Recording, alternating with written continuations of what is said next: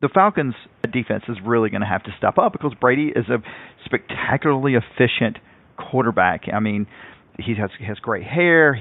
He has taken complaining to the officials to a whole new level. He's actually, he's a Michigan man, but he has combined the very worst of Michigan man with the very worst of Boston, and that is, he is perfectly willing to complain his way to the top. The Atlanta Falcons are set to play the New England Patriots in Super Bowl 51. As I sit here and listen to what I'm saying, I can't quite believe it to be true just yet. I mean, having been a Falcon fan for my entire life, it just seems strange. It's a good strange, but strange nonetheless, that a game, which is typically just an excuse to grill out, get together with friends, and half-heartedly pay attention to two teams you don't really care about, that game involves your team. Your team looking for its first ever Vince Lombardi Trophy, Super Bowl championship, whatever you want to call it. I mean, this is the Falcons we're talking about. It's a franchise whose all-time record is 337 wins, 444 losses, and 6 ties. And they're going up against Tom Brady and the vaunted Patriots, who have won 4 Super Bowls. However, Atlanta most definitely belongs in this game, despite what the Boston media and national media will tell you. And this particular fan thinks they're going to win it all. And it's not even going to be close. Hey there, my name is Scott Duvall, and you are listening to episode 81 of the Waiting Since Last Saturday podcast. In today's show, my co-hosts Will Leach and Tony Waller join me to break down Super Bowl 51. I know we're a Georgia football basketball podcast, but safe to say most UGA fans are also Falcon fans. Plus, with Georgia football not set to play another meaningful game until September, now is the time for us to branch out into a few other topics that interest us. So in this episode, you'll hear how I developed my fandom for the Atlanta Falcons. I mean, I was kind of born into it. What the three of us predict will be the outcome of Super Bowl 51. One of us picks the Patriots. And towards the end of the show, Tony and Will do jump into some Georgia basketball talk as tournament season grows closer. Make sure to hang around to the end of the show because Will is set to appear on a national news talk show or radio show. No, not radio. No, he's going to be on TV this weekend. And I give him a secret phrase to mention on air as a subtle shout out to all WSLS podcast listeners. So I hope you enjoy the show. Here's Will to kick us off. I'm curious, Scott, as our top most trusted chronicler of Atlanta sports fan misery. Yes. And I've used your story about the time the Braves won the World Series several times. We've discussed it many times in the past. In the storied history of Atlanta sports, if the Falcons were to win this game, they would become the second team in Atlanta in the 60-some-odd years that has won a championship. I'm curious, do you think, as teams that have captured the civic imagination, would you think that this Falcons team is up there? Do you think that the level of excitement, I've seen people, there was on the Friday before the NFC Championship game, all the teachers at my kid's school were wearing Falcon stuff. Like, it does feel that there's a big hashtag rise up thing happening. Does this feel like a breakthrough moment, or does this feel like a setup for another sad moment? That is a very good question. I've not thought of it that way. I think the rising up and the excitement about it has a lot to do with the ease of social media now. It's funny because the last time the Falcons were in the Super Bowl, there was no such thing as Twitter or Facebook. I didn't even have a cell phone back then in 1998. But to answer your question, I remember back in the day, and I'm just speaking about Falcons here, 1982 was really big. I remember my dad crestfallen in the divisional round when the Cowboys and Danny White beat the Falcons. I remember back in the early 90s, we had MC Hammer and Deion Sanders kind of doing the Too Legit to Quit with Andre Rison, and they made the playoffs. I especially remember that because I happened to be at Hartsfield-Jackson Airport when the Falcons were leaving to go up to RFK to play the Redskins, and everybody was hyped up then. We were even on the news at the airport. And then that was the Muddy Field game. The Falcons never had a chance. Mark Rippon just picked them apart surgically. 98, like I mentioned a second ago, was huge for me because I was in college. I was at the Sigma Chi house. I remember exactly where I was when Morton Anderson kicked the field goal and Athens went bonkers. And that was just 3 short years from when the Braves won the World Series. So having said all that, this does not match the Braves run in 95 or in the early 90s. I don't think you can really compare it because that Braves run was just so long lasting. However, if this happens, it's come on really quickly towards the end because after that Kansas City loss, we were kind of up in the air. But now that they've rolled off like 5 or 6 in a row, I think you will see a burst of emotion similar to what the Cavaliers showed when Cleveland won the championship last June. Hey, Will, I think there's an interesting thing Scott touched on there, though, is that, the Braves won the World Series in '95 was kind of a culmination of several years of getting nearly to the mountaintop and not. I mean, it looked like even as late as Thanksgiving that this was a Falcons team that's just going to fold up like they did last year. And the fact that, they are everything you look at and say, you need a team to get hot at the right time. And have they. And I think that's probably why they've snuck up on a lot of people, and probably in our collective consciousness why they've snuck up on us. Because I think there's people probably looking up right now like, oh God, the Falcons are in the Super Bowl? Really? Because, I think after that Kansas City game, you're right. I think everyone's just kind of left the Falcons for dead. And that now that they're there, the one caveat I would add to that, to what Scott said, is that this is probably the closest thing in my mind to what it would be like. Look, Will, you're fortunate. Your hometown Cardinals, at least. This is a regular thing, right? You expect them to make the playoffs. You expect them to make playoff runs. The Falcons haven't really made back-to-back playoffs maybe in their history.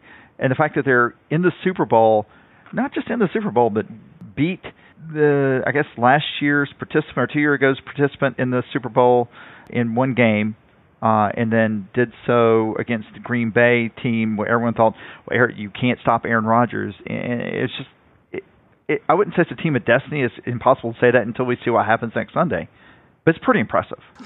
I'll say, I'm sure as all listeners have been watching every episode of Sports Illustrated's Pro Football Now all season, know that I have been beating this Falcons drum for a while. There is a thing called, if you go to Pro Football Reference, which is a incredible site, they also do baseball reference, college football reference, college basketball reference. They do all of these reference shows.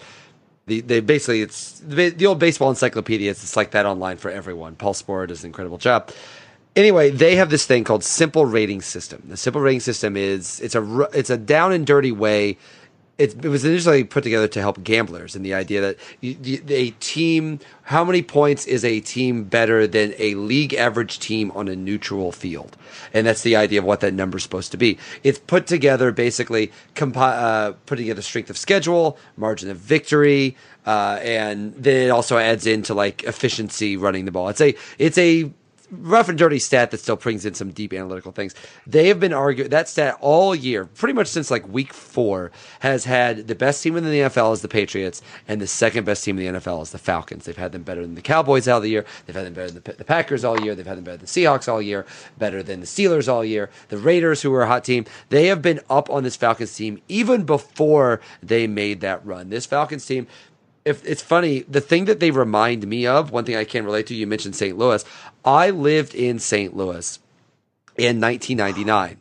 I was there. The Greatest Show on Turf. I was there for the Greatest Show on Turf team. And the thing that was awesome about that team, I think they kind of had it from week 1 or week 2, whereas the Falcons, I think, kind of got that really in the second half of the season. But that sense of, I don't know how anybody stops this team from scoring is that, like, when you watch that team, I was there on my 24th birthday watching Kurt Warner take apart 5 touchdowns to Isaac Bruce, take apart San Francisco.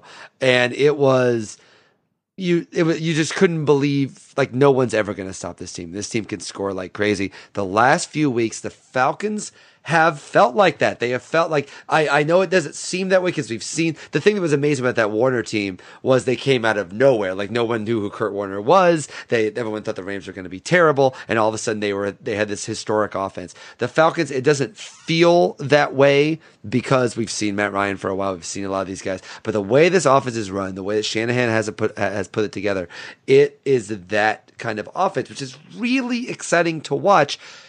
Except you remember the only team that ever stopped that offense It was Bill Belichick and the Patriots. That was the team that did that during that one time in American history, which will seem hilarious to think of now, that in that 2002 Super Bowl, right after 9/11, people were rooting for the Patriots. They were America's team. It seems insane to think of now, but they were the ones that put together the plan to stop the last great offense I've seen that it was at the level that the Falcons offense is running right now. So that's a little thing to be scared about. But that's an amazing idea that this Falcons team has that kind of offense.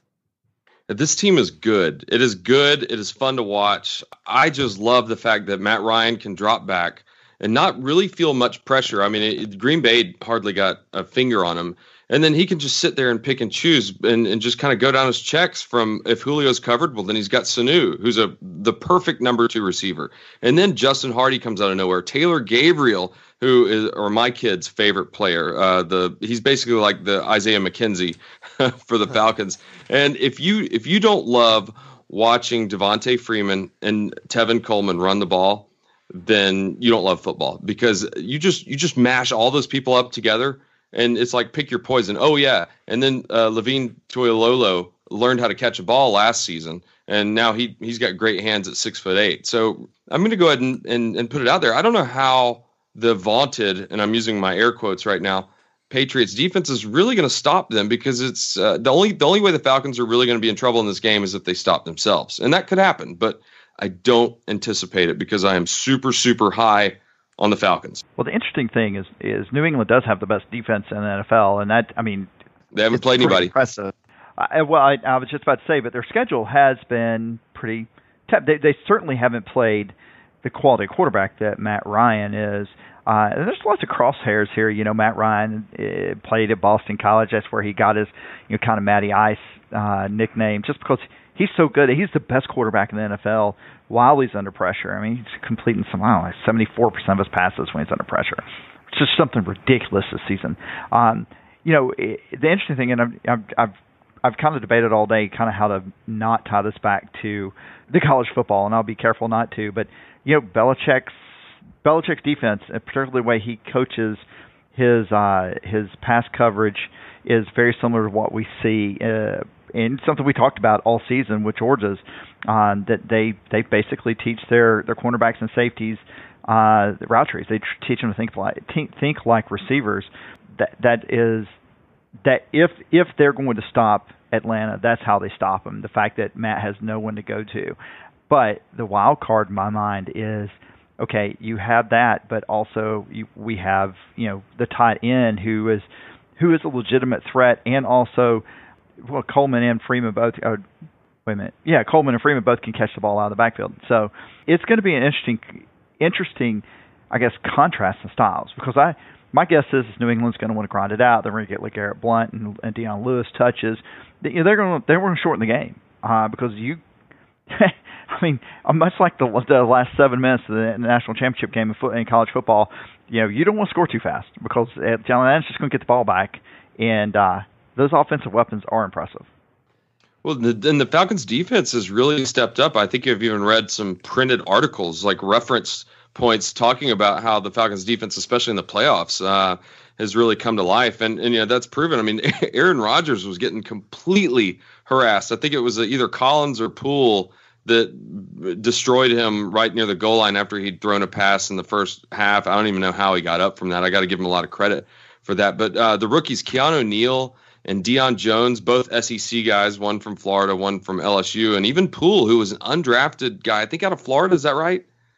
I think so. William Poole. Yeah. So, I mean, it's just, I am bullish on the Falcons. I don't know if you can tell my excitement, but I wish it was right now, going on right now, and we were getting in the fourth quarter. Man, I'm ready. So I got to step in on this, because this is. Is it too much positivity for you? No, it's not too much positivity, but this is. I mean, I'm sorry, but this is totally what Georgia fans do, right? like you guys are totally down on the team. Come on. Everyone's writing them off. Everyone's sick of them. And then they get hot and we're like, we are unbeatable. I ran into some dude. I saw before the Georgia Texas game. Our friend Tim Kelly had some people over before the game, and there was some dude there, and he was talking about the Falcons, and he was saying things that were very similar to what you were just saying, Scott. I don't know how anybody beats this Falcons team. I don't know how anybody's going to do it. The Patriots, they've got a good defense, but they haven't played anybody. No one's touched this Falcons team. This is totally what you guys do. Like, this is what I've learned in my time here in Georgia. And I don't mean just with Georgia specifically football. I just mean like all sports. This is the thing. You guys are convinced everything's going to fall apart. The team's going to break our heart. Everything's going to happen until your team is really good. And then you're like, we are killing everyone. We are destroying everyone. This is going to be awesome. And they're going to break your heart again. And then you're going to say, why do I believe? Why do I care? It's like, I knew the whole time. I will be protected against this next time. And then you'll have a really awesome team again. And be like, all right, no one's going to stop us. And they're going to break your heart again because that's what happens. Will, you've been around me way too long because you're describing me to a T. Guilty as charged. It ain't just you, man. It ain't just you. I will say, how the Falcons lose this game is if they do underestimate the Brady to Edelman connection. Edelman has just looked really good in the postseason. He's been targeted on something ridiculous for like 24% of all of Brady's looks in the postseason. He's catching upwards of 80% of them. That is. How about Hogan too? I mean, he's dangerous. Yeah, I mean, you underestimate Tom Brady at your own peril and say he can do that when he is this is his 7th Super Bowl, Will, and now he's on his 3rd supermodel. I think that's right. We'll put research on that, but it will. The Falcons' defense is really going to have to step up because Brady is a spectacularly efficient quarterback. I mean, he has great hair. He is taken complaining to the officials to a whole new level. He's actually he's a Michigan man, but he has combined the very worst of Michigan man with the very worst of Boston, and that is he is perfectly willing to complain his way to the top, and it's worked. I don't think that is entirely fair. I think he's a little bit more. No. He is actually a pretty good quarterback, okay? And he's proven that over 14 years in the NFL. Will, stop with your stats and all your facts. Well, one of the things that's amazing about him this year is he's having his best year. He's not having his most incredible yardage year or his most incredible touchdown year, but he's having his most efficient.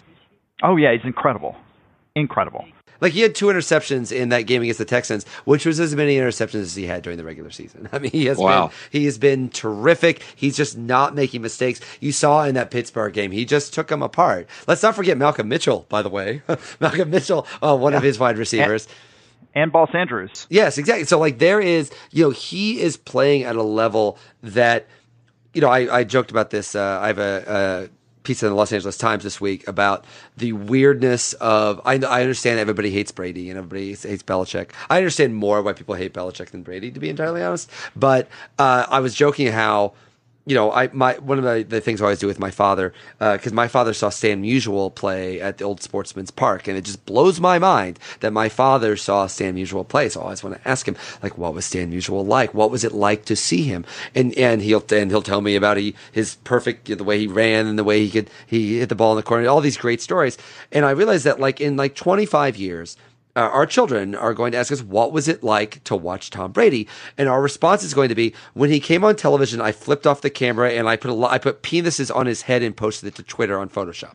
That is the way we're responding to the best quarterback of all time, who is going to be this good for, it's funny. I mentioned this in my essay for Sports Illustrated last week, but in any other context, like when Peyton Manning was playing going into his last game Super Bowl last year, or when John Elway was in his last Super Bowl, the question was wow, are you going to end with a championship? This is the thing we always want from quarterbacks. End on a title. End like a champion. Do the Elway. Do the Jordan, because everyone pretends the Wizards thing didn't happen.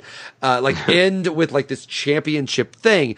And totally, this would be the culminating moment for Brady. This would be the moment he gets to stick it to Goodell, and he gets to win a championship, having one of his best seasons without Gronkowski, and just really the perfect ending. But no one's asking him that question because he's still maybe the best quarterback in football, and no one thinks he's actually going to retire because he's so good that he can do it for 5 or 10 more years. That is an amazing thing, and I have to tell you, as excited as I am for this Falcons team and as much fun they are to watch, I can't pick against Brady. We'll get into the picks in a moment, but the way that he's playing it's perfection. Like it is and not that Ryan has not been as perfect in every possible way. Ryan has been, as people have been raving about Rodgers, Ryan's been just as good for that last half of the season and then just killed him last week. This is not to devalue Ryan, but man, this feels like a high scoring game where there's a ton of points and somehow Brady's going to get that ball last.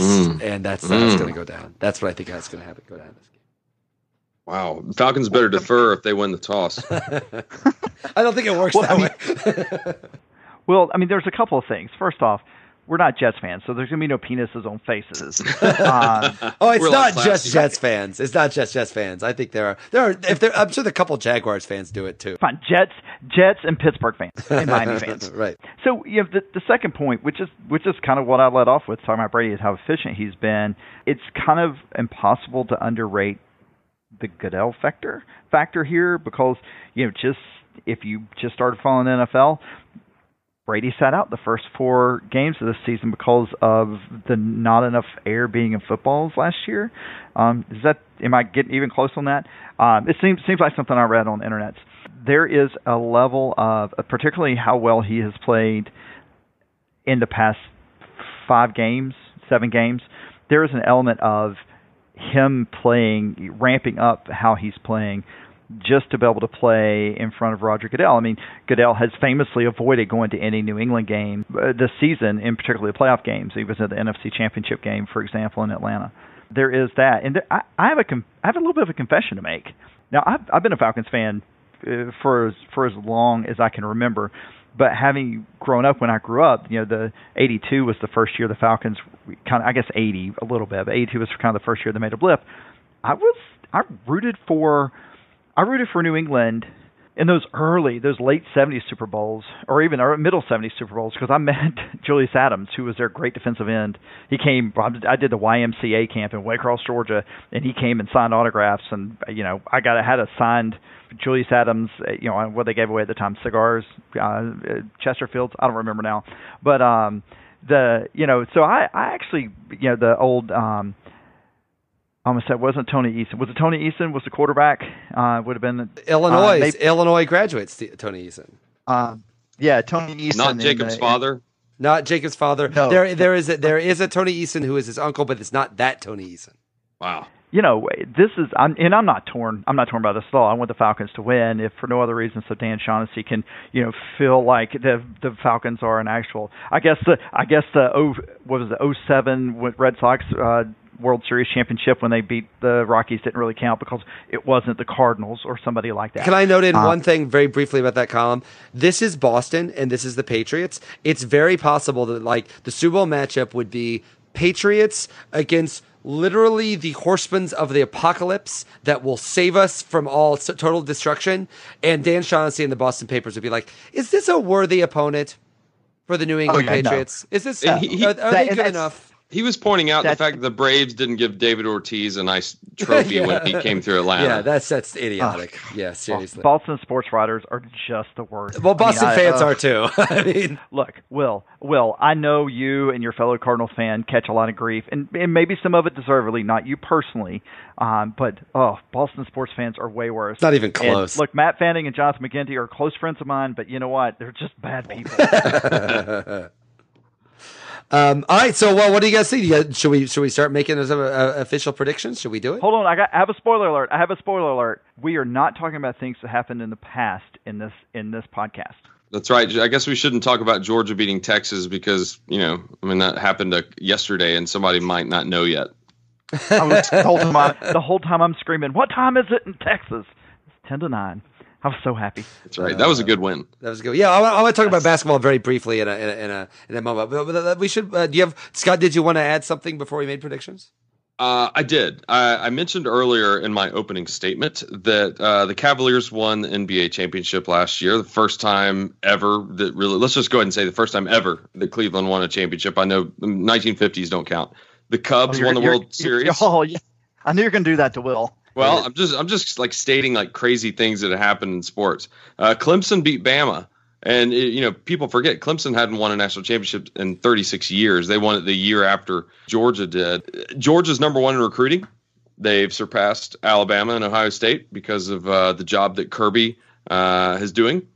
And then the Braves, the Falcons, and the Georgia Bulldogs to some extent have new stadiums now. The Bulldogs having the indoor practice facility. Georgia did beat Texas. Please don't get mad at us for mentioning that.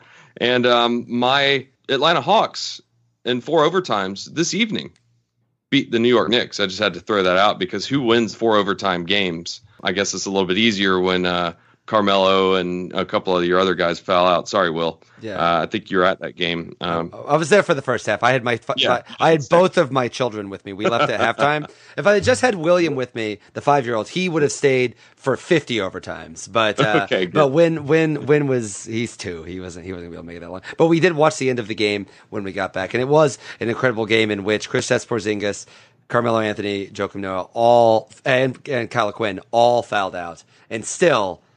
They were 1 3-point away from putting that to a 5th overtime. It was an amazing game. It was an amazing game. Yeah, my final point was that during fantasy this year, I named my team not since 1995 because that was the last time an Atlanta sports franchise won a championship. So I'm saying right now that will not be my fantasy football name next year. Okay, so you are picking Atlanta.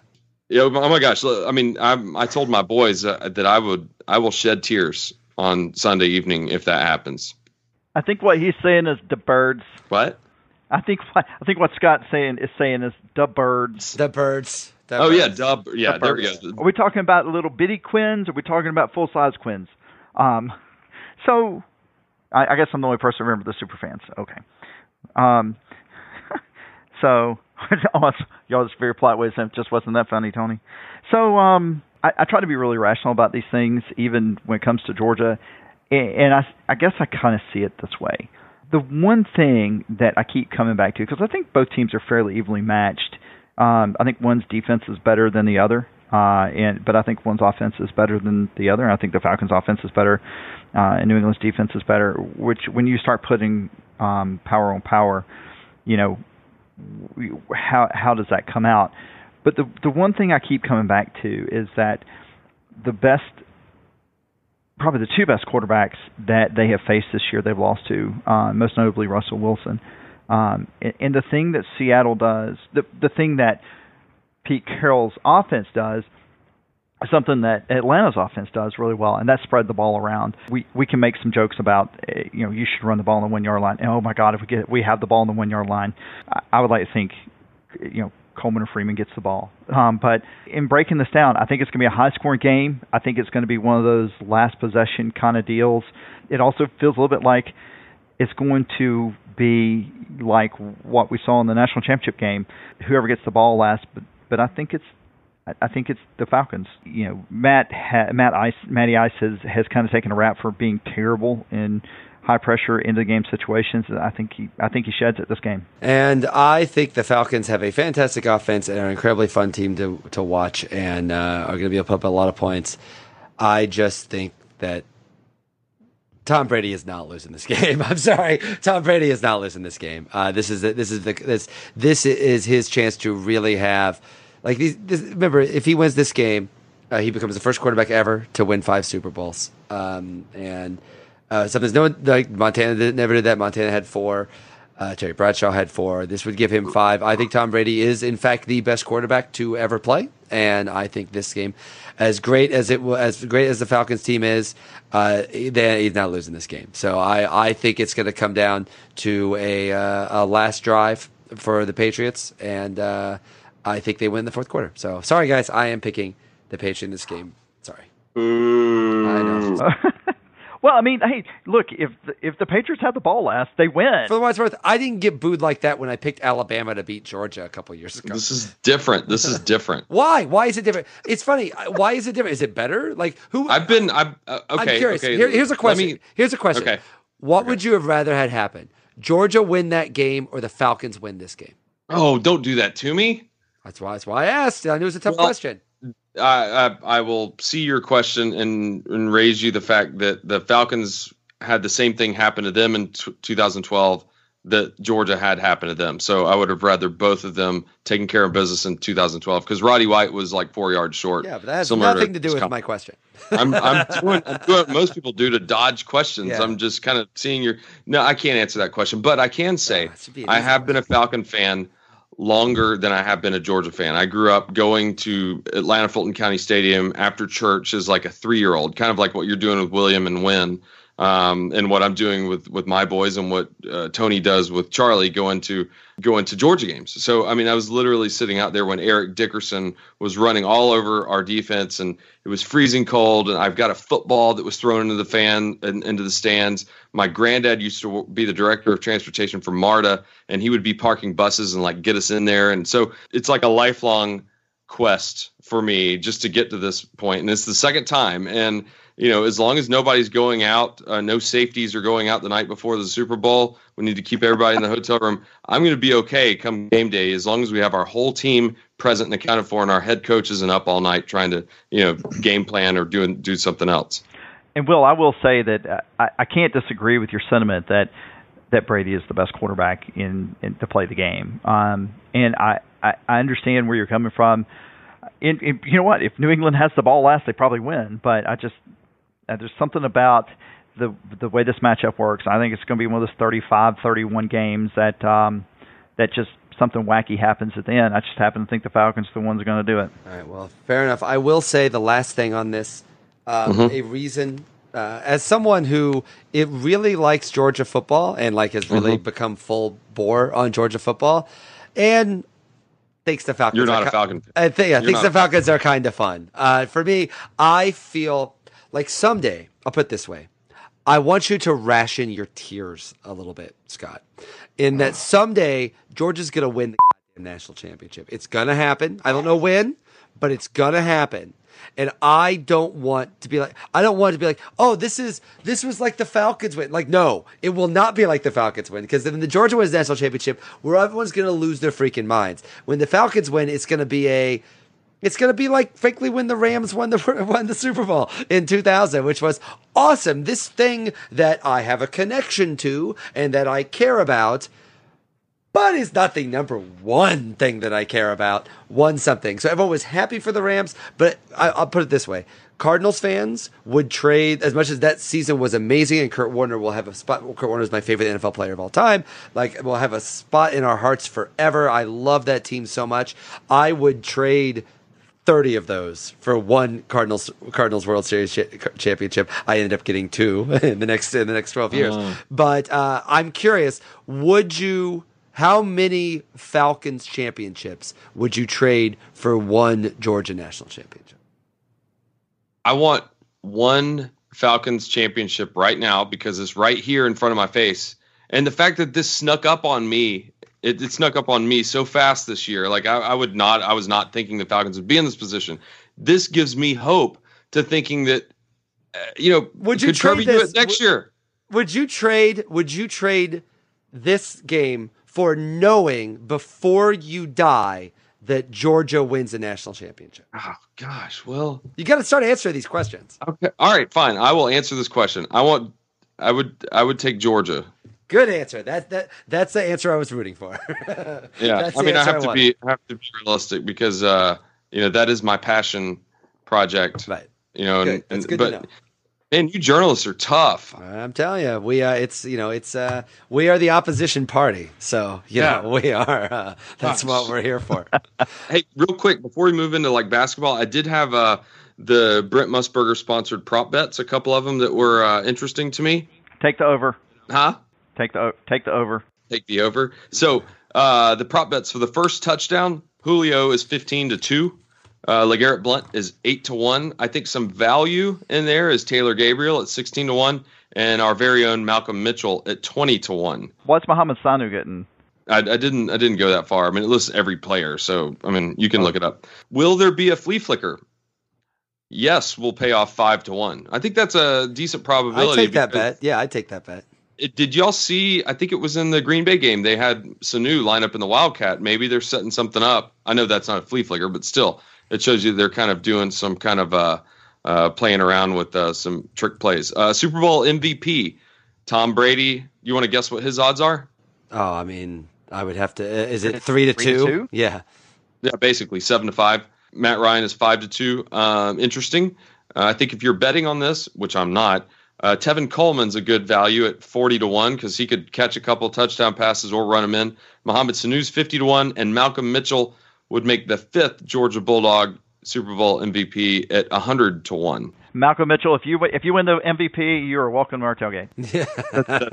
Anytime. Or win Dancing with the Stars. That's fine too. The last couple ones, Tony, this one's for you. The first song by Lady Gaga will be that she performs at halftime. I figured you would know this. Poker Face. Poker Face is in the 4th position. The favorite is Born This Way. And finally, will Houston, we have a problem be said during live TV? Does it have to be during the game or does the pregame count? It has to be during the live broadcast until the final whistle. So it's between whistles. That's when it starts counting. Okay. So it's between 6:15 and 11 is generally? Yeah, basically. So will who's doing the game? Is it Fox? Yeah, it's Fox. So will Joe Buck say, Houston, we have a problem? I don't think Joe Buck will, but like they'll go over to one of those numbnuts. Whitlock is going to show up at some point during this thing, and that's the type of thing he would say. So yes. Will, you're killing me on your language. I'm going to have to work. I apologize. That dumbass is literally the nicest thing I can say about Jason Will. To be fair, numbnuts and is absolutely on point for man, y'all are killing me. Okay. Keep it happy. Sorry. All right, so let's move on. Move on to Georgia stuff. Okay, so I don't know how much we want to go down this, how much we want to get into this, but certainly Georgia basketball has had a lot happen. Since the last time we talked about Georgia basketball, I think it was after the Missouri game. No, it was after the Vanderbilt game. Vanderbilt game, and we were certainly up, and then everything fell apart. The Texas A&M game was as crushing a loss as you could possibly imagine, and then they got wiped out of Alabama, and all of a sudden we've gone from, hey, it's Georgia, one of the top 3 teams in the SEC, to is Mark Fox going to survive the season? They edged Texas, which I thought that was a tricky game. It's a game they certainly could have lost. I think if they would have lost that game, that sends this into a death spiral, which is something I wrote about for SportsCenter this week, the coaching death spiral, which Illinois coach John Gross is going through as well. To me, that coming this week, it's Kentucky, then it's South Carolina, then it's Florida, then it's Tennessee. Ugh. It's the rough spot, to say the least, right now. Here's the question. The way things are going right now, and I'll send this to you first, Tony, how much danger is Mark Fox in? You know, before I read Emerson's piece that you referenced in your article, I would have said a fair amount. Here's kind of how I view it. There are the fans, little t, little f, who think that Georgia should be. There's no reason for Georgia not to make the NCAA tournament this year. And then there are capital T, capital F fans who would like to see us make a tournament and are trying really hard to understand what's going on with this basketball team. I felt like and I think maybe Texas as much to you, because I was a little sad to see it, I thought that we were going to lose this game against Texas. And I think that would have spelled the end of Mark Fox's career, because at that point, or career at Georgia, because that would have been 3 games in a row, including getting tossed the game before, and then not really taking a strong position. I get that the officials applied the rule correctly, but his response was, it was muted. At best muted. Among the worst fans would have called it milquetoast. I think, but, and here's the but, I thought after getting down against Texas in the first half, the team made fantastic adjustments, played really well. It always helps to get J.J. Frazier hot, but I think they intentionally attacked the low post to get those big guys for Texas in foul trouble, which really freed up the lane for J.J. to make a couple of drives that got him sparked. There's absolutely a path at this point where Georgia doesn't make the NCAA tournament and Mark Fox keeps his job. The thing I think that most, and maybe the administration, I can't speak for the administration, but I think most people would say is that Georgia has to win the games that they can win. It's unrealistic for us to expect to go to Lexington and beat Kentucky, as much as I wish we would. Hey, speaking of Musburger, that's his last professional broadcast on television. At which point I'm going to start paying big money to watch him broadcast games live from his bookie's basement, because I think that would be true good TV. But the reality is that there are in the neighborhood of 7 more winnable games on the schedule. There's a couple more games that are sneak-up games. There's probably 3 if you want to count them. That's just going to be really hard to win. You just have to win those games. You got to win the basketball games you're supposed to win. You can't lose to Alabama at home. In that game was weirdly officiated. I would just it's crazy to me. A good example. Mark Fox gets teed up at home for coming about a step and a half, maybe 2 steps past the scorer's table on what was obviously a terrible, terrible carrying call. Shaka Smart runs almost out to mid-court and doesn't get teed up. And it's 2 of the 3 same crew. That tells me a little bit about maybe what Fox said behind the scenes. That's a very long way of saying I think the jury's out whether Mark Fox keeps his job. I think at this point, if we win the games we're supposed to win, and the team continues to play well, and I thought he lost the team after the first half of Texas game.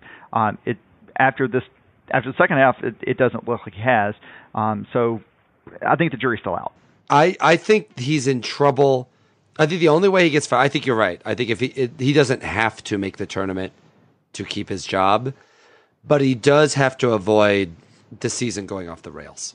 And it's still on the table. I mean, look at these next if he loses these next 4 games, which is possible to say the least, it's very possible. Mm-hmm. I think that then you can yes, there's a good recruiting class coming in next year.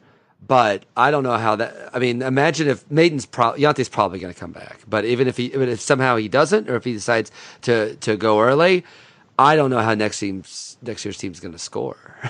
There's still nobody that and to me, I would put it this way: if they don't make the tournament, that turns up a lot of heat on him next year, and if they fall off the table and they lose these next 4 games, and it's one thing to finish 4th. The thing about Emerson's article is, it says, listen, if Fox is doing a good job if he's 4th or 5th in the SEC, because the way the fan base is, the way the kind of resources they have, I think that's an impressive job. But if they lose these next 4 games, or 3 of these next 4 games, he's not gonna be 4th or 5th in the SEC, and that's when it starts getting a little scary when Auburn's passing you, or Mississippi's passing you, or Texas A&M's passing you.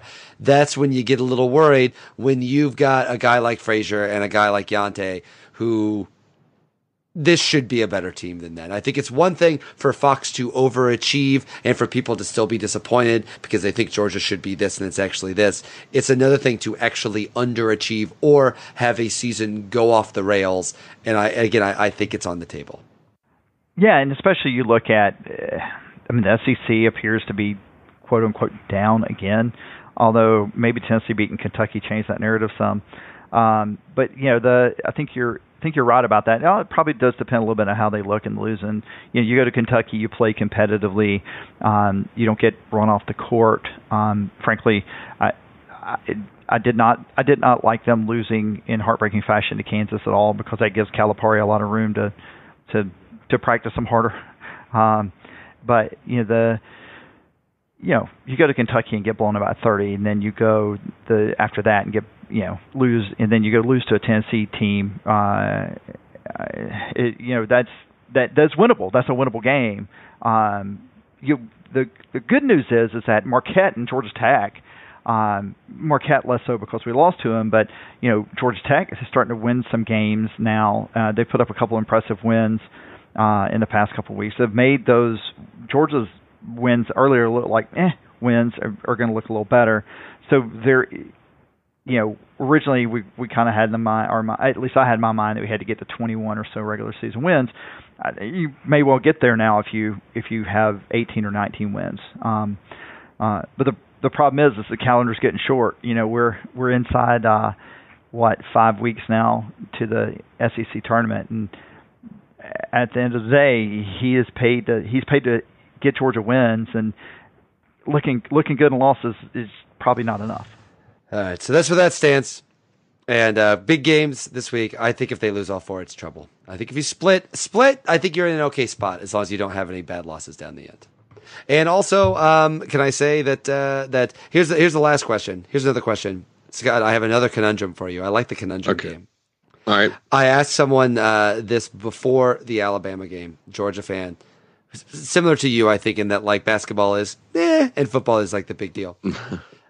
Going into the game, but he was still going to the game. Like he was, we were having sure. I like these. I know a lot of people don't like the 9 p.m. games.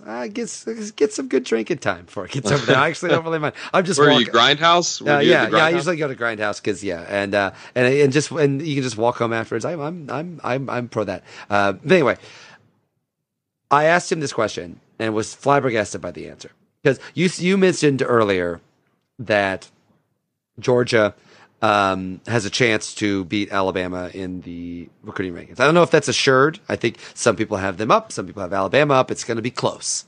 It's going to be close either way. But here's my question. We know the class that Georgia has. Maybe there'll be a flip here, or maybe a flip there, but we generally have a good idea, and we know it's a really good class. I asked him, what would you rather have? Georgia be ranked ahead of Alabama in the recruiting class. Rankings are coming up on February 1st. Or Georgia to win this game that we are about to watch against Alabama. Well, could they finish second in recruiting? No, I said they had to beat Alabama. They had to beat Alabama in that recruiting rankings. The recruiting rankings that come out, they would have to beat Alabama and be number one. I mean, I guess if they were second to all of a sudden out of nowhere, Lovie Smith gets Illinois first. But they have to beat Alabama. We'll say it. Beat Alabama and be number one in the rankings. Or Georgia beat Alabama in the basketball game we were about to watch. What would your answer to that question be? Well, I would have said basketball game because if we finish 1, 2, 3, or 4, I'm pretty daggum happy with. And plus, those rankings don't mean anything. I mean, we were ranked high in like 2013 and 2012, and a lot of the guys quit or transferred or got run off or forgot what it was like to take classes, and those don't mean anything. It just makes people. I can't even believe that people. Gosh, I better not say this. I don't. Our podcast isn't big enough to really ruffle anybody's feathers.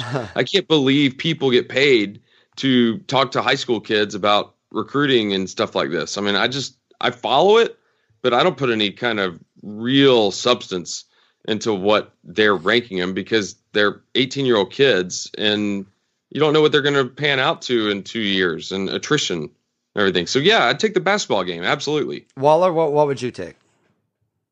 I'd take the basketball game too. Okay, but I know what he took. yeah. I have to say, because Scott, I gotta tell you, you and I disagree on some things sometimes. I couldn't agree more with every word that you said. Specifically, the idea that a basketball game is real.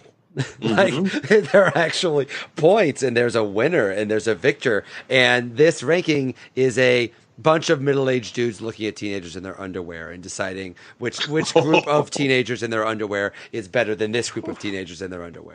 And I'm sorry, but that's exactly what recruiting rankings are. And let's not pretend that's not what they are. And so, I'm sorry. Hot take. It's not a hot take. That is a fact. That is literally what it is. I'm not saying they're looking at them lasciviously. I'm just pointing out that is physically what the job is. So I could care less about recruiting rankings. I really could. I want them to do well. You know what I want to hear? I want to hear Kirby come out and say, "We have no rankings, but I went out and got the best guys at the best position. Y'all are going to be amazed when you come out to G-Day, and make sure to pack it out, and we're going to have one heck of a 2017 season." That's what I want to hear. I could care less about the rankings. Now, and then opposite argument that I'm not going to make, but some would make to this would be, well, but one side of the argument would be I don't care about basketball. But the other side of the argument would be Alabama's been number one in the rankings, 6 straight years? Like a long time. To actually have it, whoever topples Alabama in those rankings, it's going to be a big deal for that program, even though it's not real, even though it's all the aforementioned middle-aged men, but it's all just like guesswork. One could argue that someone eventually is going to topple Alabama in these rankings. As now their 6-year streak has its own momentum now. It has its own kind of narrative now. Someone actually ending that streak, I think the argument would be made that it would speak well to that program and speak well to future recruits to say, wow, something is happening over there if they were to beat them in the rankings. That would be the opposing argument. I don't know if I necessarily agree with that argument, but that would be an argument.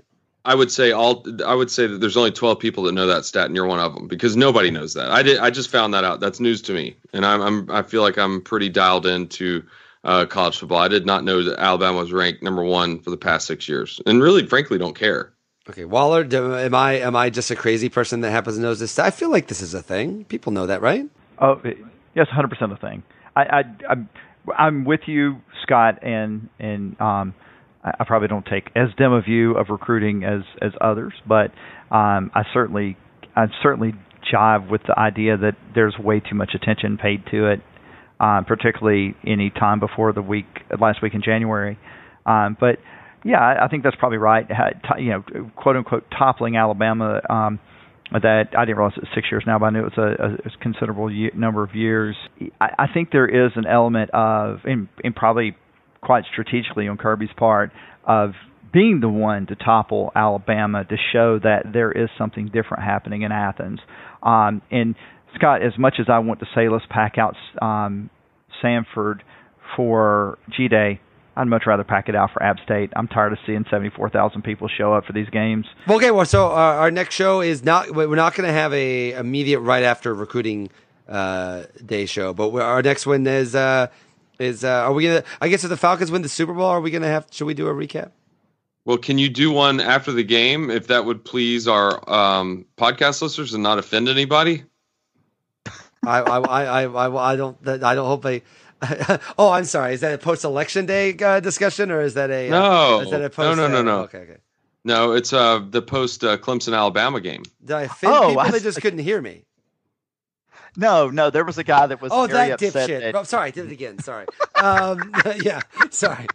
Yeah. I'm sorry. That guy's a Sunday Night Will's my favorite Will. Yeah. Yeah. I can't say. I know you've mentioned this before. I've worked on the internet for a long time, and I have seen all sorts of comments. I have to say, getting mad at a podcast for spoiling a game, a national championship game, is literally one of the stupidest comments I've ever seen. Thank you. Yeah. Spoiler alert, we talk about stuff that happened in the past. That's why I said that earlier. That's the way it works. I have a feeling however long we do this podcast, Tony's going to be saying that phrase from now on, kind of like, let's be clear. Look, I appreciate people listening. I really do. I'm with you. It's really hard to get my head around being mad that, we talked about stuff, the national championship game. A college football podcast talked about the national championship game, that happened in the past. Yeah. Yeah. Also, it's just weird too, because in what bubble must this person live in where we are, he has no access to any other thing that might tell him the score? I mean, I can see where, you have your kids at home, you got sleep when you could, you're going to watch it while you're feeding the baby at 3:30 in the morning. I mean, just, for example. Or maybe it was at work. I don't know. I mean, I get that. I understand that, you would not. I understand. I don't want to learn the score to this game. I don't want to know. Mm-hmm. I don't want it spoiled. I understand that concept. What I do not understand is the idea that I have to. Quick! I should watch. I listen to this podcast. Exactly. Yeah. Like the one that's titled Championship Game Podcast. Well, I think I put it in the title. I put Clemson beats Alabama to win the national championship. So if I titled it differently, it might have been okay. That person is dumber in a box of thing that you'll have to bleep. I'm talking to you, sir. The person listening right now, I'm spoiling the fact that you're a moron. That's what I'm spoiling. Well. All so right. we'll be at tailgate next week. Yes. Come out and see me and watch me cower and weep. You're like, the fat one over there is with Tony. The fat one over there is Will. I'm like, hey, buddy. Yeah, I can't wait. Yeah, that'll be good. All right. Well, hey, real quick. Yeah. Did y'all hear my interview with the Creature Comfort CEO Chris Herron? I did. I loved it. I thought it was awesome. Thank you. Really good stuff. I'm generally anti-capitalism in the promotion of the exchange of money for goods and services. However, I did think it was a good interview. Hey, that wasn't. We didn't exchange any money for goods and services. No, I know. I'm just saying I don't like to. I generally am anti-commercialism, and I know it probably helped his business, and I don't like helping businesses. I want anarchy and chaos. Oh, okay. Yeah, I didn't think you did anything wrong in the podcast. That's not what I meant. I just anytime that people are trying to make money, I'm like, nope, stop doing that. Oh, I got you. You've got your tongue firmly planted inside of your cheek. Yes. Okay. I'm glad that's where that sentence landed. No, there we go. Well, this was a lot longer than I anticipated. I'm glad. I think we needed to. It was almost very cathartic, and some good reasons and some bad reasons, and not bad meaning it was bad, but like really getting that Georgia stuff for the basketball part out, yeah. And Will got out. Never mind. Yeah. So anyway, I certainly hope you made notes all the times Will cussed. Yeah, sorry about that. No, I didn't. It's a middle note. I think it's 3, and then Tony, you added 1 yourself, so I appreciate that. You can say that on like CBS now. I know, but never mind. We'll get into that when we're live in person. I don't really have a big problem with it. It's just something I'd started a long time ago. I understand. I apologize. And dadgummit, I'm going to keep it up. I'm like, is it Ned in The Simpsons? Yes. Yes. Concern it to heck. Anyway, Will is heading out to Houston for the big game. Are we allowed to say Super Bowl? Yes. Just did. Okay. Yeah, I was joking. That was another pun. Anyway, this is getting a little bit ridiculous. Will's going to be in Houston. Expect to read all sorts of articles. Make sure to go to sportsonearth.com and follow him on Twitter at William F. Leach. Is that right? Yep, that's right. All of those things. And then he's going to be secretly pulling for the Falcons and trying to lay some haymakers on Dan Shaughnessy of the Boston Globe. Last promotion thing, by the way. I'll say. I'm going to be on Fox News Sunday morning of the Super Bowl. I will be on. They have a show, like a media show. Media Buzz is what it's called. I will be on that show talking about Super Bowl coverage. Now, one of my many things I always enjoy about moving to Georgia, the many things about Georgia, is when I was in New York, I would go on Fox News. And no one would notice at all. And I would go on MSNBC and they'd be like, hey, wow, we saw you on TV. And I very much enjoy that the exact opposite thing happens, that I live in Georgia. Is that with Greg Gutfeld? No, that's his weird Saturday show. Greg, do you know I was the first ever guest on Greg Gutfeld's late night show? I was the first ever guest on that show with Andrew Breitbart, actually. Oh wow. Yes. That's another podcast for another day. Regardless of the monstrosity that's become, Andrew Breitbart was a very nice, funny man. But anyway, that is the media show that the old Washington Post columnist has. It's show. It's called Media Buzz. It's an hour show. I was on it talking about Kaepernick a few weeks ago, and I'll be on that Sunday morning. If you're on basically at any restaurant or bar in Georgia. Just you'll see me on Fox News on Sunday morning. All right. So before, I know we keep saying we're going to wrap this up, but we need a secret word. Maybe if you say "Let's be clear" for any Waiting Since Last Saturday podcast listeners, you got it. Yeah, that's just say "Let's be clear." Then everybody that listens to this podcast and tunes you in, that'll actually get you more viewership. Because they're going to be tuning in to see how you weave in "Let's be clear" and then give a little side wink, and then we're all going to be like, "Hey, check it out." That's a good idea. I will try to do that. The show is called Media Buzz. Howard Kurtz is the host. It's on 11 a.m. on Super Bowl Sunday. So you will see me yammering the show, and I'm going to do my absolute best. I may write it on my hand to make sure to put "Let's be clear" on there. I'm really going to try to remember. Well, I'll remind everybody in the outro to set their DVRs for that. Okay. Awesome. Go Dogs. Go Dogs. Go Dogs as well. Go Falcons. And thanks so much for listening. Make sure to set your DVRs to record Media Buzz. Or I guess you could watch it live. It's set to air at 11 a.m. Eastern on Sunday on the Fox News channel. So you can see and hear, or hear and see, our very own Will Leach. And listen out for the phrase that we gave him, which is for him to say, "Let's be clear." See if he does that. I have a lot of faith that he's going to do it. So Sunday is also the Falcons versus the Patriots in Super Bowl 51. You've heard our thoughts what are yours? You can tweet our show at WSLS Podcast if you'd like to jump into the discussion. And if you're listening to our podcast via iTunes, please consider taking time out of your day to leave us a rating and review. I've said in the past that I will read all reviews on the air, and yes, that even means reviews that are negative. We had a negative review recently. It comes from ACC 1979. Left us a 1-star review, which, for the record, is our very first 1-star. And he or she said, "Spoiler alert much? Thanks for spoiling the results of the championship game before I had time to watch the second half." I think this person was referencing the Bama-Clemson National Championship, which the Tigers won. And my response to this person would first be, thanks for listening to our show. And I mean that. And second, the fact that our podcast spoiled the ending of not a middle-of-the-road Thursday night college football game that ran late, but the College Football National Championship game. That's completely on you, not us. Because as Tony likes to say, we talk about games that happened in the past. And we'll probably be producing a quick post-game Super Bowl podcast, so just keep that in mind in case you want to go to bed early. Again, thanks for listening to our show, and that'll do it for this episode. If you haven't already, go ahead and listen to episode 80, where I spoke to Chris Herron.